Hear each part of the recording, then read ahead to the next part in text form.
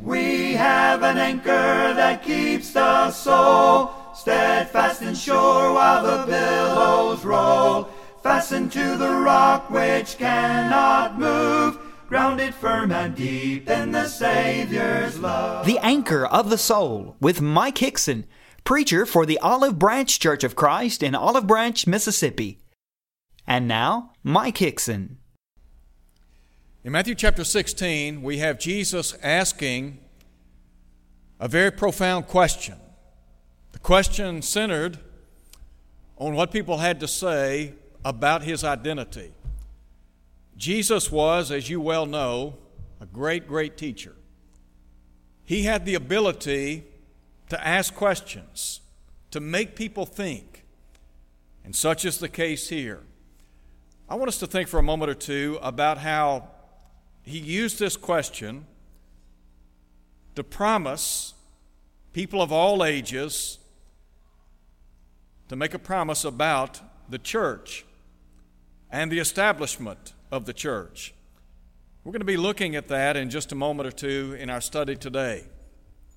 And I want to begin our lesson this morning by simply saying the world in which we live is filled with many, many churches. There are literally hundreds of thousands of churches. Jesus promised to build the church. And so it's incumbent on us to read, to study the Scriptures, to analyze the church that was promised centuries ago, and to ask the question, are we members of the church that we read about in the Bible? It's in light of that I want us to begin by, first of all, noting the interrogation by Jesus.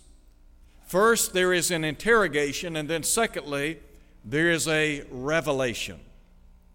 Let's begin by, first of all, talking about the interrogation by Jesus. And Jesus asked, as I mentioned a moment ago, a very powerful question. He came into the coast, into the region of Caesarea Philippi. And here he asked his disciples, "Who do men say that I, the Son of Man, am?" First, let's just think for a moment or two about the word on the street, as we say. And really what Jesus is asking is, what's the word on the street? What are people saying about my identity? Now, the response given is an interesting one. They said, some say you're John the Baptist, and John the Baptist, the forerunner to Christ, well known to the people. His intent, point people in the direction of Christ. As a matter of fact, John the Baptist said, speaking of Christ, he must increase, but I must decrease. And then they said, some say you're Elijah. And no doubt, Jesus demonstrated the spirit and the power of Elijah, that great prophet of God in the long ago. Uncompromising, a man of conviction. And then they would say, well, some say you're Jeremiah. Jeremiah, of course, identified as the weeping prophet. And Jeremiah was well known to the people of that day. He had pled with the people of his era to come back to God. They were about to go into Babylonian captivity. And then they said, well, the word on the street is you're just one of the prophets. And there were many prophets of God in the long ago. A lot of folks in the world, if you were to ask them, what about Jesus? What would they say? Some, like the people of Jesus' day, might simply identify him as nothing more than a carpenter, according to Mark 6, verse 3, the son of Mary. Some would say, well, you know what, he was just a great teacher. Others would say he was interested in the social plight of people. Some might say he was a man of compassion. So the word on the street. But then if you would, note the word of a saint. Jesus then asked this question. Look at verse 15. But who do you say that I am? And Simon Peter answered and said, You are the Christ, that is the anointed one, the Messiah, the Son of the living God. Now think about this for a minute. First, Jesus wanted to know, what's the word on the street? What are people saying about me, about my identity? But then, in a very personal, poignant way, he asked the question, but who do you say that I am? You and I need to understand that at some point in time, all of us have to come to a decision, a personal decision, about the identity of Christ. Who is he to you? Was he just one of the great prophets of God? Was he John the Baptist, Elijah, Jeremiah? What do you think? Was he just some great teacher, a revolutionist, a man of compassion, a great preacher, a great teacher? Who was he? But then note, if you would, the word of the Savior. Jesus answered and said to him, Blessed are you, Simon Bar-Jonah, for flesh and blood has not revealed this to you, but my Father who is in heaven. Was it possible for the people of that day to come to a correct understanding of the identity of Jesus? Simon Peter got it right. Now, I would freely grant that there were many occasions that Peter would say things before he thought about what he was saying. In this situation, in this context, he got it right. He identified Jesus as the Christ, the Messiah, the anointed one, the Son of the living God. How was it possible for the people of that day to correctly identify Jesus as the Son of God? First, I think about his message. The message of Jesus was incomparable. John said in John chapter 7, verse 46, that it was said of Jesus, no man ever spoke like this man. Do you remember what Peter said in John chapter 6 when many of the disciples were leaving the Lord, walking away in droves? And Jesus asked them, will you also go away? And Peter spoke up and he said, Lord, to whom shall we go? For you have the words of life eternal. You see, there was something about his message. And by the way, Jesus identified himself as the Son of God. Jesus would identify himself to the woman of Samaria as the Messiah, to the blind man in John chapter 9 as the Son of God. He would speak of himself as the I am, that is, that eternal, self-existent one in John 8. He spoke of himself as the light of the world, the bread of life, the good shepherd. Jesus was and is the Son of God. That was his message to the human family. But then there was another way that people could have discerned his identity, and that had to do with the great miracles that Jesus performed. In John chapter 5, verse 36, Jesus said, the works that I do bear witness of me that the Father has sent me. Now you can read the book of John. There are 7 recorded signs or miracles of Jesus recorded by the Apostle John. The signs, the miracles that Jesus performed authenticated his claims of deity.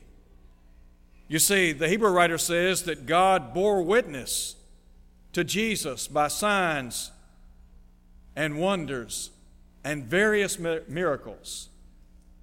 So Jesus Christ, all the miracles that he performed during his ministry lended credibility to his claims that he was the Son of God.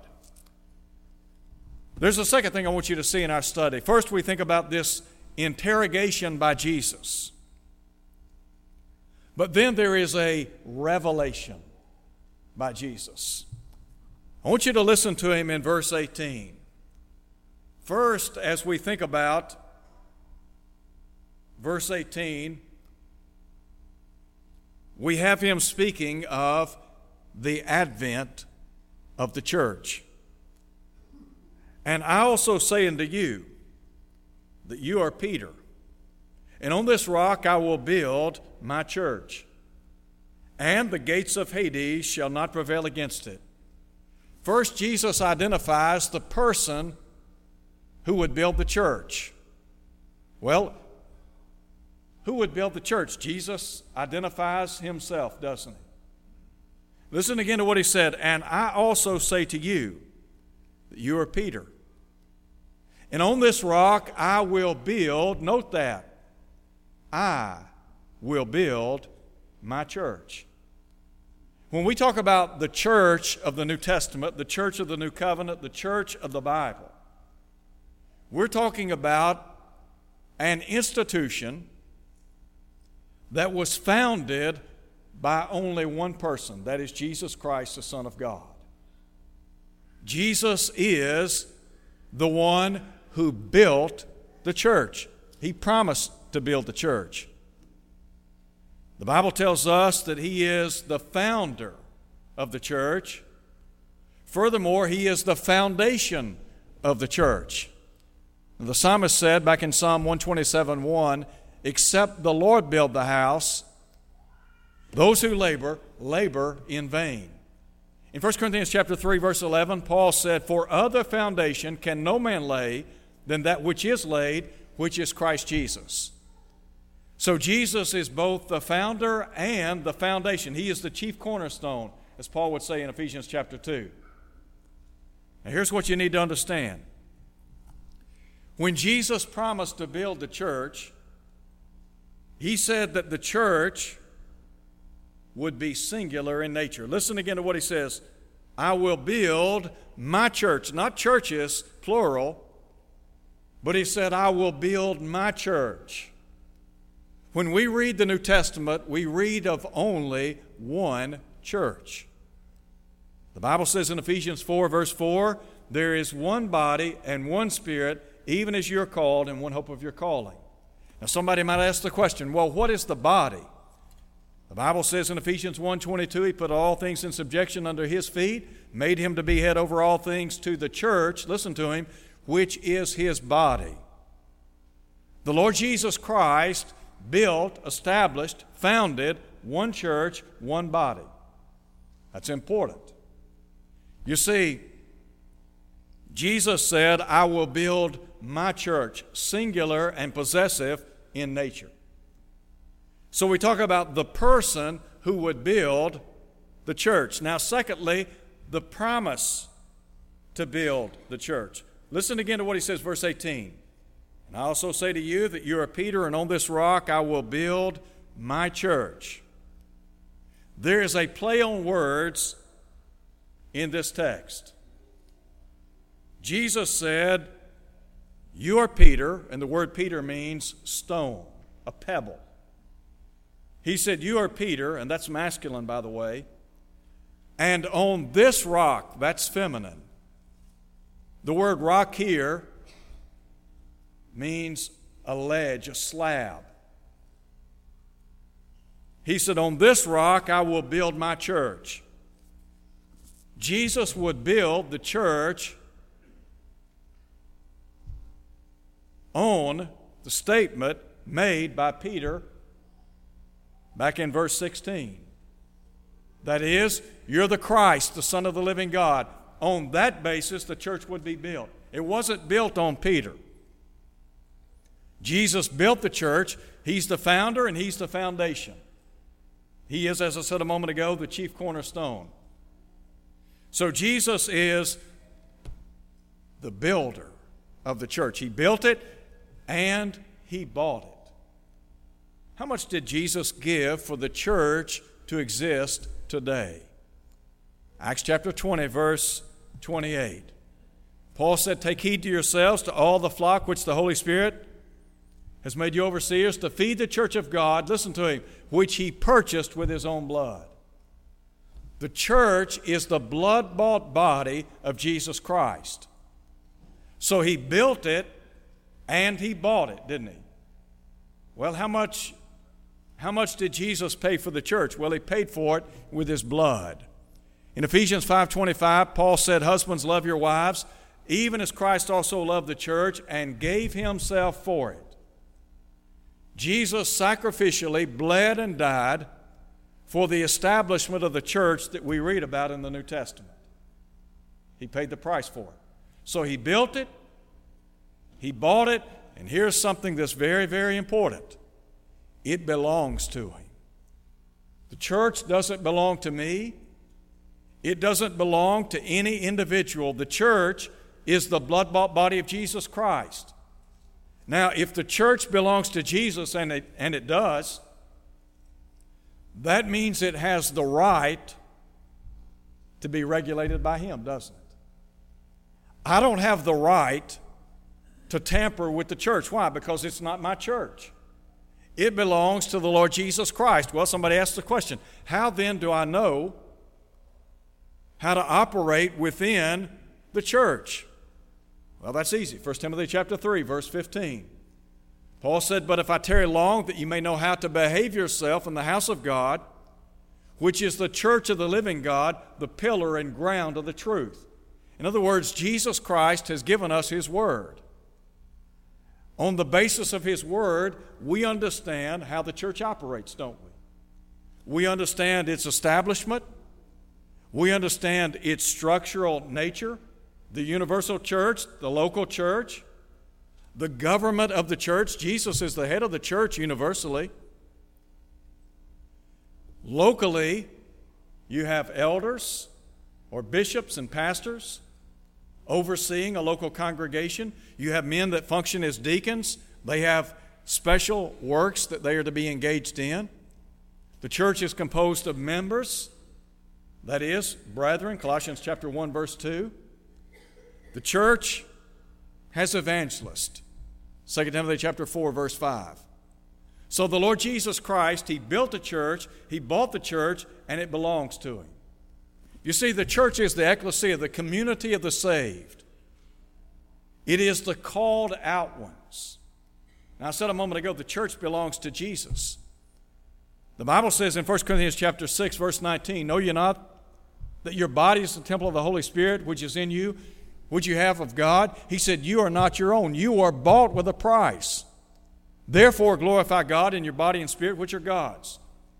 Every member of the body of Christ belongs to whom? Belongs to the Lord. We are, as Peter said, an elect race, a royal priesthood, a holy nation, a people for God's own possession, whom he has called forth out of darkness into his marvelous light. So we belong to the body of Christ. So we talk about the advent of the church. But secondly, the admission into the church. How do we become a member of the church that we read about in Scripture? Let me just begin by asking this question. Who can be saved? There are a lot of folks in the world today that feel as if they are beyond the scope of redemption. Do you remember the jailer in in Acts chapter 16? When he asked the question, "What must I do to be saved?" On Pentecost Day, those people who were assembled in the city of Jerusalem, they asked the question, "Men and brethren, what shall we do?" Who can be saved? The Bible tells us that God is not willing that any should perish, but that all should come to repentance. 2 Peter chapter 3, verse 9. Paul said in 1 Timothy chapter 2, verse 4, that God would have all men to be saved and come to the knowledge of the truth. The word men there denotes both male and female. And what God is saying is he wants all people to be saved. Jesus said, "Come unto me, all you that labor and are heavy laden, and I will give you rest." We sing the song, "The gospel is for all." The gospel is for all. Jesus would say in giving the Great Commission in Matthew chapter 28, verse 19, "Go therefore, make disciples of all the nations, baptizing them in the name of the Father, the Son, the Holy Spirit." And he said, "Teaching them to observe all things whatsoever I commanded you. And lo, I'm with you always, even to the end of the age." So who can be saved? Anybody. Anybody who is willing to respond to the gospel invitation. But now there's a second question we need to ask. When can a person be saved? I want you to look at verse 19, if you would. In verse 19, Peter said, "And I will give you the keys of the kingdom of heaven. And whatever you bind on earth will be bound in heaven. Whatever you loose on earth will be loosed in heaven." Jesus here speaking to Peter and the apostles. And he's talking about giving them the keys to the kingdom. Now, what is the kingdom? The kingdom and the church are one and the same. Used interchangeably in verses 18 and 19. And what Jesus is saying is, Peter, I'm going to give you the keys that will unlock the doors to the kingdom, the church of Christ. When did Peter open the doors to the church? When did the apostles preach the gospel and the doors to the church open? Pentecost Day, Acts chapter 2. Now I want you to listen. When is a person saved? On Pentecost Day, Peter said, "Repent and be baptized, every one of you, in the name of Jesus Christ for the remission of sins, and you shall receive the gift of the Holy Spirit." On Pentecost Day, what did Peter say they needed to do? Did they believe in Jesus? Yes, they did. They knew who Jesus was. As a matter of fact, they had crucified and slain the Son of God. So they knew exactly who Jesus was. And so beginning at that point, on the basis of their belief, Peter said you need to repent. That is, you need to change your life. You need to make a turn. And you need to be baptized into Christ so that your sins can be washed away, so that you can enjoy the remittance of your sins. In Acts 22, verse 16, Paul said he was instructed by Ananias to arise and be baptized to wash away his sins. When a person is baptized into Christ, having believed that Jesus is the Son of God, repented of sin, confessed his name, and been baptized into Christ, it is at that point in time a person is saved. Let me illustrate it like this. Sometimes people have the idea that baptism is more important than the other steps of salvation. Not true. Each and every step equally important. When I was in school years ago, we had lockers, and on every locker was a combination lock. In order to open that lock, I had to follow the sequence of numbers that were given in order for that lock to unopen. So if the sequence was 1 right, 2 left, 1 or 3 right, if I followed that sequence, what happened? The lock opened. If I left a numeral out, what would happen? It wouldn't open. Well, unless we follow the sequence, believe in the Lord Jesus Christ, repent of our sins, confess his name, and then are immersed in water, we can't contact the blood of Christ, can we? Do you remember the Bible says that with many other words did Peter testify and exhort, saying, "Save yourselves from this crooked or perverse generation." Verse 41 says that some 3,000 people obeyed the gospel on Pentecost Day. Verse 47 says the Lord added to the church daily those who were being saved. So, when is a person saved? When they obey the gospel? Where is the place where people are saved? Well, number one, you can't be saved outside of Jesus Christ, can you? In order for people to be saved, they have to be in Christ. The Bible says in 2 Timothy chapter 2, verse 10, salvation is where? It's in Christ Jesus. Most people in the religious world would agree salvation is in Christ. Jesus said, I'm the way, the truth, and the life. No man cometh unto the Father but by me. John 14:6. Luke said, neither is there salvation in any other. There's no other name under heaven given among men whereby we must be saved. So we have to be in Christ to be saved. Here's the question. How then do we get into Christ to be saved? Well, we get into Christ by being baptized into Him, don't we? Do you remember what Paul said in Romans chapter 6, verse 3? Know ye not that all we who were baptized into Christ were baptized into His death? Why do I need to be baptized into the death of Jesus? Because that's where His blood was shed. John 19:34 and 35. You see, what saves us is the blood of Christ. The only way to appropriate that blood is to be baptized into Christ. So salvation number one is in Christ. Salvation number two is in the church of Christ. What do I mean when I say the church of Christ? I mean the church that belongs to Christ. It's His church. It's not my church. What did Jesus say? I will build my church. The church belongs to the Son of God, doesn't it? It wears His name. It honors His doctrine. So when I'm baptized into Christ, I'm baptized into Him, thereby enjoying the benefits of His blood. But I'm also baptized into His body. Now somebody might ask the question, how do you know that? How do you know that when you're baptized into Christ, you become a part of the body of Christ? Well, listen to what Paul said, 1 Corinthians chapter 12, verse 13. By one Spirit were you all baptized into one body. When I'm baptized into Christ, I am baptized into the body of Christ. Well, somebody asked the question, what's the body of Christ? He's the head of the body, which is the church.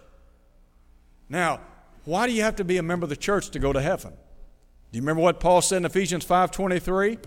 He is the Savior of the body. What's the body? The body is the church, Ephesians 1:22 and 23. So can I be saved outside of Christ? No. Why? Because salvation's in Christ, 2 Timothy 2:10. Can I be saved outside the church of Christ? That ought to be obvious. The Bible says He is the Savior of the body. What's the body? He's the head of the body of the church. That's what the Bible teaches. On Pentecost Day, here's what Peter did and the other apostles. They used those keys to open the doors to the kingdom of God, the church of Christ. And every single person that obeys the gospel of Jesus Christ becomes a part of that divine body. Why do I want to be a member of the church that I read about in the Bible? Because the Bible tells me that only those in the church, the body of Christ, have any hope of salvation. I want you to read with me very quickly Ephesians chapter 5, because I want you to read it in black and white for yourself. Ephesians chapter 5. Listen to what Paul said, verse 23. I want you to leave here knowing that only those in the church are the saved. Ephesians 5:23. For the husband is the head of the wife, as also Christ is the head of the church. And He is the Savior of the body. That means if I'm not in the body, I'm not among the saved. If I'm not in the body, I'm not among the redeemed. If I'm not in the body, I'm not among the reconciled. If I'm not in the body, I'm not among the cleansed. In short, I'm lost. And I need to be in Christ. So I ask you today, have you been baptized into Jesus Christ for the remission of your sins? If you haven't, you're without hope and without God in this world. You don't have a prayer. The beauty is you can respond to the gospel invitation just like they did on Pentecost Day, just like multitudes of people have done down through the years. And you can be a Christian, nothing more, nothing less. You can be a member of the church that you read about in the Bible. Thank you for listening to the Anchor of the Soul. Your speaker has been Mike Hickson, preacher for the Olive Branch Church of Christ, located at 9100 East Sandage Road in Olive Branch, Mississippi. To hear this lesson again, go to olivebranchchurchofchrist.org. Tune in next Sunday for more of the Anchor of the Soul. Fast and sure while the billows roll. fastened to the rock which cannot move, grounded firm and deep in the Savior's love.